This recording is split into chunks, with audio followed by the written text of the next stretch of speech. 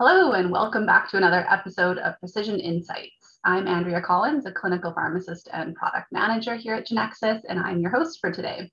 I'm thrilled to be joined by Dr. Martin Dawes, Genexus's Chief Scientific Officer and co-founder, for another exciting episode. Today, we're going to be discussing pharmacogenetics and its implementation in primary care. Martin, welcome to the show. Thanks very much, Andrea. It's great to be talking with you about this. Yeah, well, before we get started, could you tell the listeners a little bit about yourself, your background, and your role at Genexus?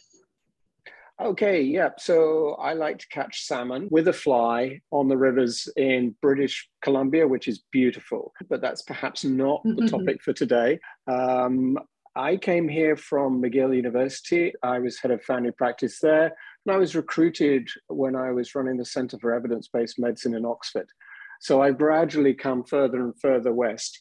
And I was a full-time family physician for about 17 years in Oxford, looking after about 1,800 patients, cradle to grave service. And then at McGill, in fact, I got involved with a trial that was looking at using pharmacogenetics for warfarin and including it into our electronic medical record. And then when I got to UBC as head of family practice there, we started looking at how could we actually turn this technology into something that could be used in primary care for many more conditions. Very interesting. Yeah, you've had quite the journey, and you bring a lot of depth and breadth of experience to our team, which is really exciting as well. So you're obviously really familiar with pharmacogenetics through both your past work with different family practice departments as well as with Genexus. But what's been your experience with pharmacogenetics in primary care thus far? Putting my hands up and being totally honest, I think it's really novel within primary care. There are a few physicians around the world who are pushing this technology forward. But if you're walking into your practice, assuming you've got a family doctor, and said, I'd like a pharmacogenetic test, the reaction is likely to be surprise, probably interest, because there's enough awareness about pharmacogenetics, but not necessarily the ability to say, oh yeah, here's a form, off you go. I don't think we're quite at that stage, but where we are at is the awareness of primary care, and I'm going to extend that to pharmacists and nurse practitioners as well, of the role of pharmacogenetics. And so I think that has changed. That if you went 10 years ago, and that's what happened to me, a researcher coming in and saying, we'd like to do some work on pharmacogenetics, I'm going, are we ready for that? I think now when you go into your family doctor, you're likely to get I think that's interesting for you, but I'm not sure how to do it. Yeah, I've had a similar experience. I mean, as you know, I've worked as a pharmacist in primary care, and so have seen some of that evolution of the recognition of pharmacogenetics, and also just moving kind of from a novel service that people might get done to do with, your ancestry, et cetera, and the pharmacogenetics was something just thrown on top, to now where people are really recognizing the value of that, and healthcare providers, I think, are more and more seeing what benefits can be provided to their patients, and how pharmacogenetic implementation can really improve the patient outcomes. So what do you think has been that biggest game changer that's been pushing pharmacogenetics more into the forefront and getting healthcare providers to really recognize what the benefit is of pharmacogenetics? Well, there are several factors. I think actually it's the volume of evidence that we have moved from one or two association studies between a gene and a serum level of a drug to multiple studies looking at clinical outcomes and the association between drugs and genes, and now randomized controlled trials of pharmacogenetics being implemented within primary care. The other part is the volume of guidelines that are now available through organizations like CPIC, sort of an international clearinghouse, where they've gone from having one or two studies to guidelines on individual drugs and drug gene associations, so that clinicians have some sort of evidence base to actually put this stuff into practice. So that's the one part. And then the other part is the cost. The cost has come down dramatically, which enabled those studies. It was connected so that, the cost coming down from $2,000 or $3,000 to a couple of $100 enables those studies to be done. Yeah. We've definitely seen the cost drop. And I think you're right that clinical utility and knowing that it does have real world benefits for the patient beyond just in the laboratory is really important. And I think people are starting to see that value, right?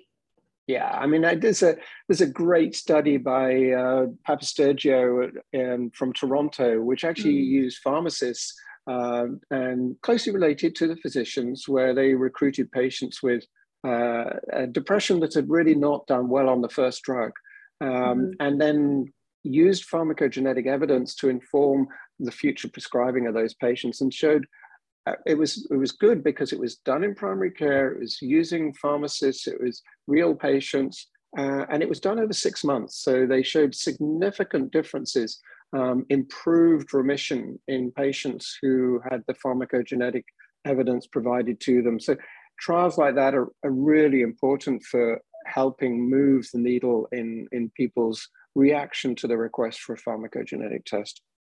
Yeah, that was quite an exciting study to read and to see the impact that pharmacists could have on implementing those pharmacogenetic both tests for patients and then the implementations as well, and having the healthcare providers and physicians on board with the changes, which is great. And so, I mean, that brings us to that education piece. So for these healthcare providers who aren't really familiar with pharmacogenetics, how much information do they really need to get started in terms of education? So you've talked about these guidelines that are available, but of course, if you don't know how to access them or how to apply them to your practice, that can be really challenging to get going. So in your experience, how much education do these clinicians need to start using pharmacogenetics in their practice?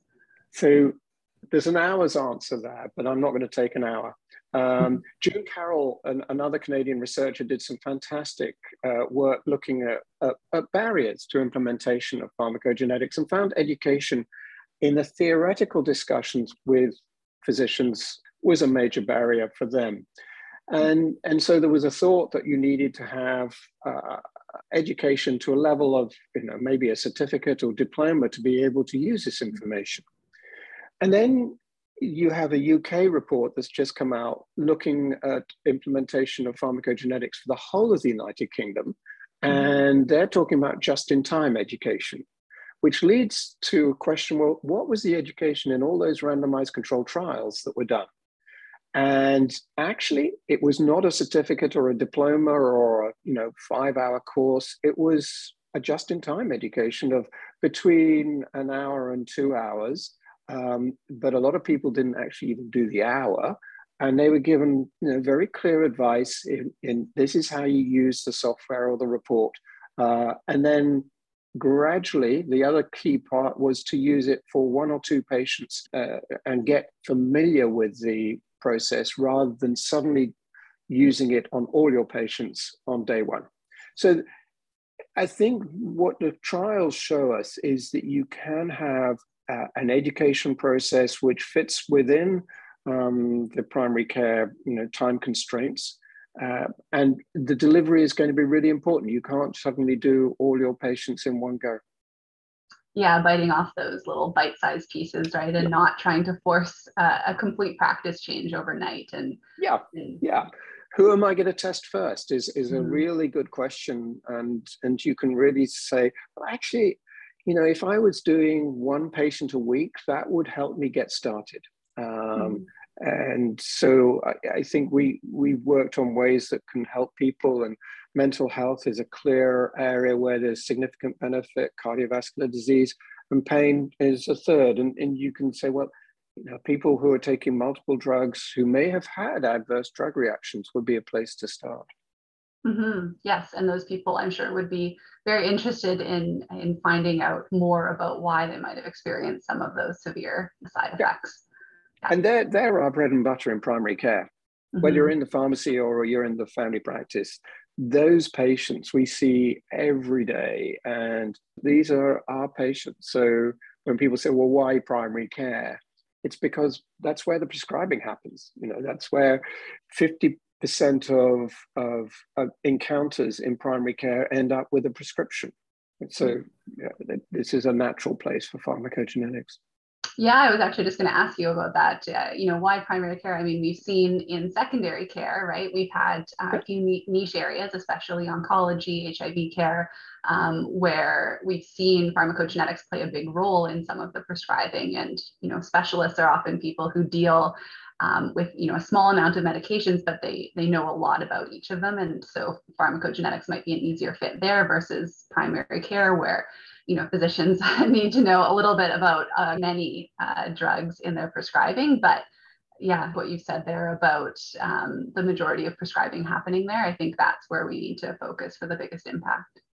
Yeah, it absolutely is. I mean, if we're talking about trying to reduce harm, trying to reduce the large number of adverse events that result in, either patients coming back to see the primary care provider or unfortunately getting admitted to hospital or going to an ED, if we're going to try and reduce that using pharmacogenetics, then it makes sense to focus on the primary care, because that's how you prevent hospitalizations, ED use, things like that. If you said, well, we're going to restrict it to secondary care, you'd never have that impact, or you would have it in a much less prevalent manner than if you say, well, we're going to try and roll this out for the whole of primary care. And again, going back to the UK, when they talk about doing 60 million patients having a pharmacogenetic test, which is their aspiration, they're focusing on primary care as one of the major areas where they've recognized exactly this, that if you're going to reduce the harm through medications, you're going to increase the effectiveness. Primary care is a place to do that. Now, not alone, because you mentioned HIV, cancer, other specialist areas, absolutely, they will be part of it. And that brings up the question of, well, how do you share the information about the genetic result across all those spaces? Not easy. No, and that's one issue that I know we face here in BC and Canada, that disconnect between care that's offered in hospitals versus primary care, and lab values as well. And I know in the US, I'm sure they have similar with different health systems and transfer of data. So that will definitely be one of the big struggles to overcome in terms of information sharing and making sure everyone has access to these important results. Although, I mean, I agree. But, I wonder whether this is like the education barrier, that when you actually start implementing it, and, we have Care Connect in British Columbia, which is sort of like a system where you can go on and see what's happened to your patient wherever they are. We have a PharmaNet, which actually allows you to see whatever has been prescribed for your patients wherever they are. Various provinces have even more sophisticated data sharing systems. Quebec, I can see an X-ray if it's done in the rural areas, that day, even though I'm in Montreal. And so the systems actually for sharing data do exist. And it could be that we find that we can actually include the pharmacogenetics, which is, when you compare it to an X-ray, it's a tiny amount of data across these systems. I'm not saying it's necessarily going to be easy. There's confidentiality, there's privacy, but we've already got systems that do this within health. And so maybe the barriers are not going to be as insurmountable as we think. I think going from province to province will always be challenging because we don't quite have that process yet. But again, the amount of data is small. So maybe there are ways of patients taking that data on credit cards or similar and using that to share it. So we'll overcome that. I have no doubt. When there's a problem that needs fixing, then actually Canada is pretty good at doing that. And you can see it from COVID rollout of vaccinations that, problems can be overcome. For sure. And actually to do with COVID as well is the uptake of e-health, right? And e-prescribing and all of that seemed like it was so slow in terms of uptake. And then you just need a catalyst like COVID to bring all of that to fruition. So maybe it will be similar in terms of storing that pharmacogenetic data in a place that's centrally accessible to patients. Healthcare providers. I think that's a great example where, if you'd said in January of 2020 that we need all 90% of our consultations to be virtual within 6 months, everyone would have gone, that is never going to happen in primary care. You're on a different planet. And then suddenly, actually, that is happening. 90% of them are virtual. Yeah. Now having that data and using it is a totally different thing. So you recently wrote an op-ed in the American Journal of Managed Care that argued the need for education, which we've talked about, but also for clinical decision support with pharmacogenetics. So why is clinical decision support so important when we're trying to implement pharmacogenetics into primary care? Yeah, I mean, one of the things that has happened with pharmacogenetics is it's shone a spotlight on prescribing process. And the process is not just pick a drug, give it. It's about understanding all the problems that might be with that drug in that individual patient. And for that, you need lots of data. You need their renal function, you need their liver function, you need to know which drugs they're already taking to prevent a drug-drug interaction. And there are some conditions that stop you using a drug. So we actually looked at that, and we were going down the conventional idea of a pharmacogenetic report. And the focus group of family doctors said, we don't want to be told what not to prescribe. We want to be given the options of the treatments that we could select, that we can prescribe. And that was just a major turning moment in that. At that time, we hadn't even formed a company, but in our research to actually say, is it possible, first of all, to identify all the drug options for an individual for a disease like gout, where there aren't that many treatments, and then say, for this individual in front of me, can I give all those drugs, or are there some that wouldn't be appropriate? And what we found during that exercise is the amount of data that you need to look at to identify a safe, effective option for a patient is huge. And so that's where the clinical decision support really was developed from. The fact that it's just too much. You can go and look up the renal textbook. You can go and look up the liver functions. You can look up the monograph for the drug to see which dose you need to use with that renal function. You can look up the drug-drug interaction database. But once you've done that, an hour and a half later, perhaps, it's just not feasible. And then throw in pharmacogenetics, not possible. So that's why we've come down with this approach of, there are cases, obviously, with a cancer drug, you've only got one option, you use the pharmacogenetic test to inform your dose, absolutely.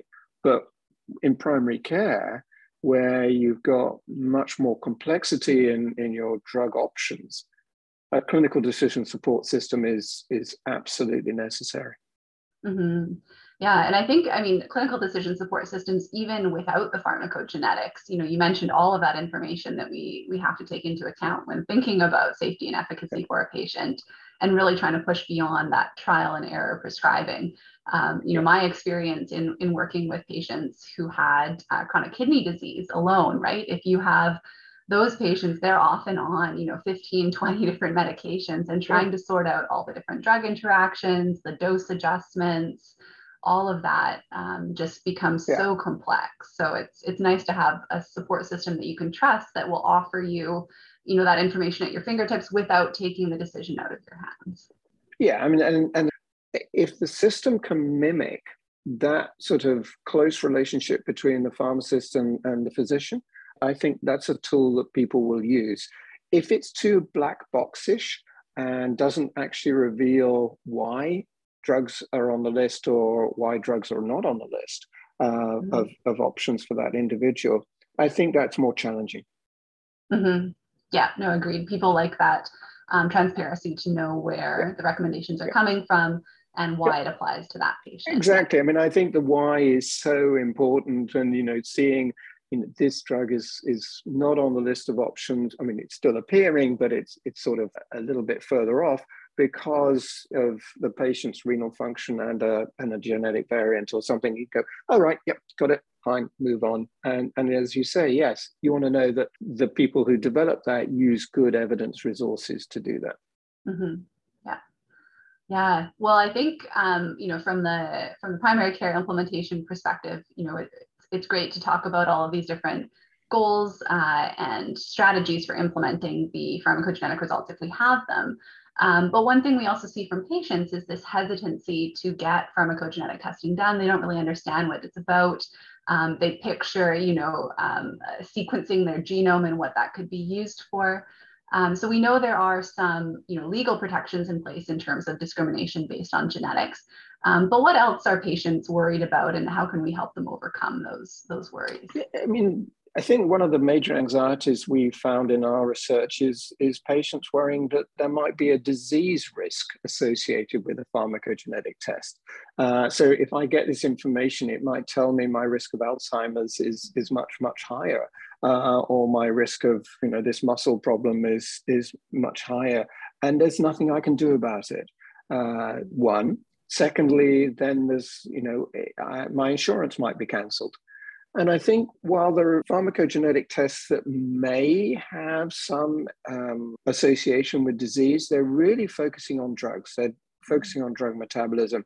And most panels have nothing to do with risk of disease.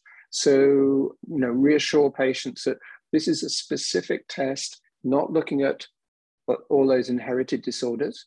The second thing is that in Canada, we have rules and regulations, laws about insurance companies not using genetic information to alter the level of payment for an insurance policy.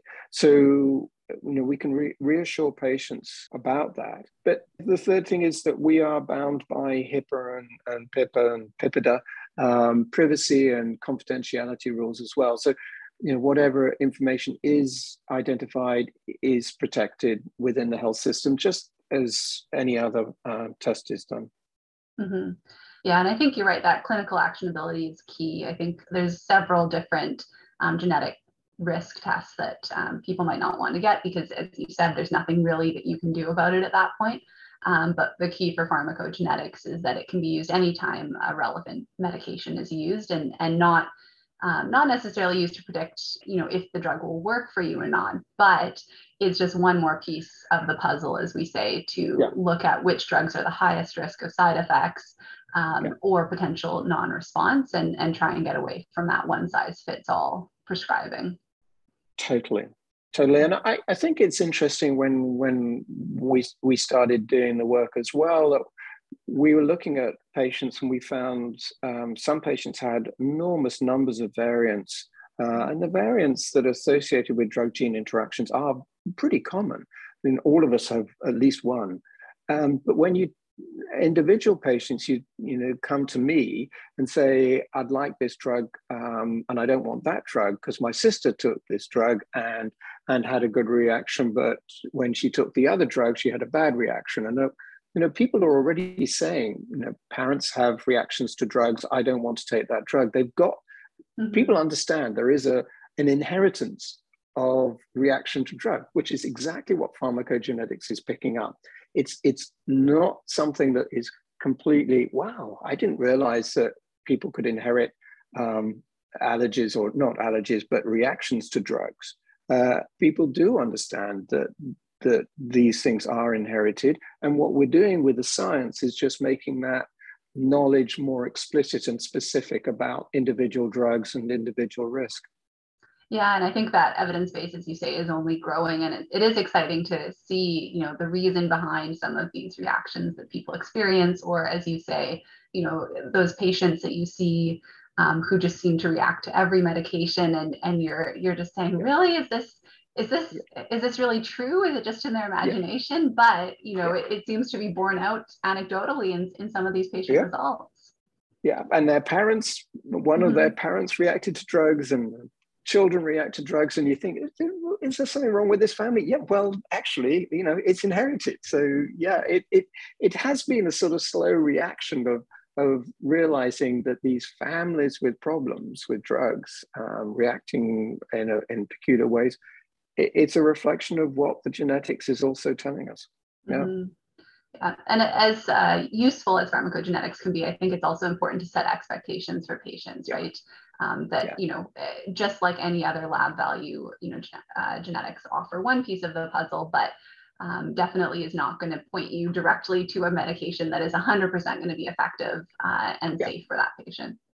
Yeah, and if you've tried every drug there is for gout, doing a pharmacogen, and maybe you've reacted to all of them or haven't got the desired response, by doing a pharmacogenetic test, we don't actually then identify a new drug for you.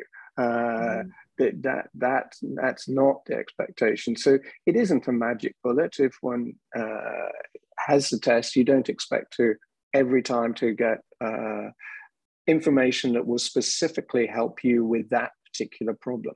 And there is still the uncertainty of giving a drug. Mm-hmm.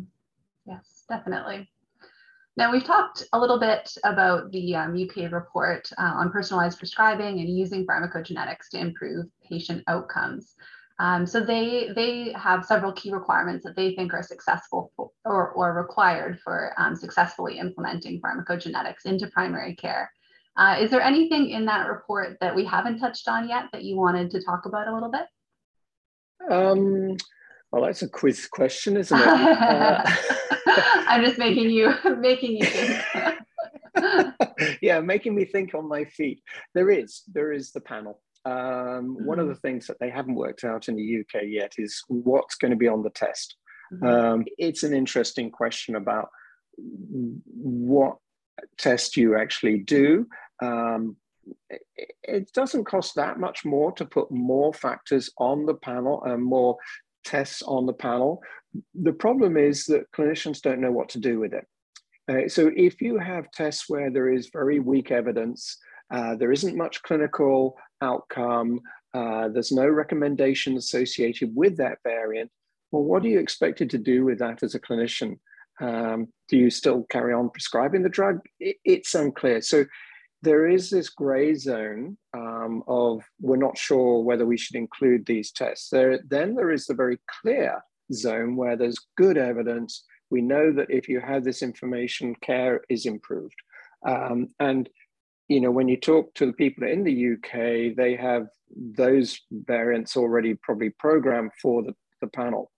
What we are waiting for is how many of the gray zone items, genetic tests are they going to put onto the panel, and that's quite a difficult problem to solve, and it does slow down the implementation of the tests. They're going to have 7 labs in the UK that will do this, so they are making sure that everyone gets the same test. That is very different from here, where there are lots of laboratories.